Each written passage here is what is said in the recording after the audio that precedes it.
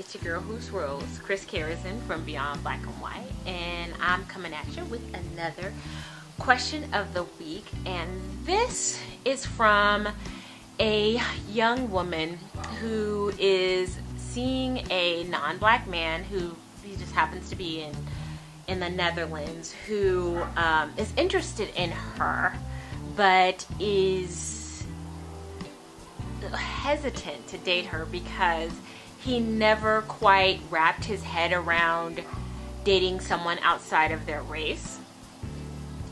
And the question that she had was, should she continue to date this person knowing about his hesitancy, or should she move on?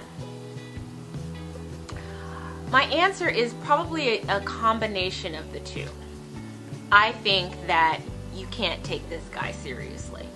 I'm going to give him the benefit of the doubt and say maybe he'll come around, but do not put your eggs in that basket because they will end up cracked and spilling all out the sides. Because during my research, and I've been doing this for now 5 years, is that what I find is that the commonalities of men who are interested in dating interracially is that they have a strong sense of self. They do not care what other people think. And if they like you and they find you attractive, they don't give a shit what other people have to say. Those are the kind of men that I feel like black women should be dating.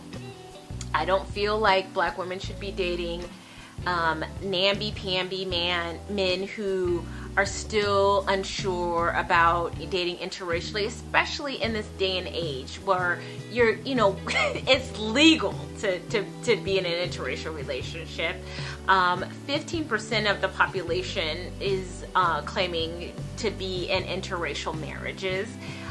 You see it more and more, and dude lives in Europe and you're still worried about what people think, then that's a red flag to me. That kind of puts a red light, yellow light for me going up, because when we live in an age where the acceptance of interracial relationships and marriages have been the highest they've ever been, and you're still scared, then you need to date Becky.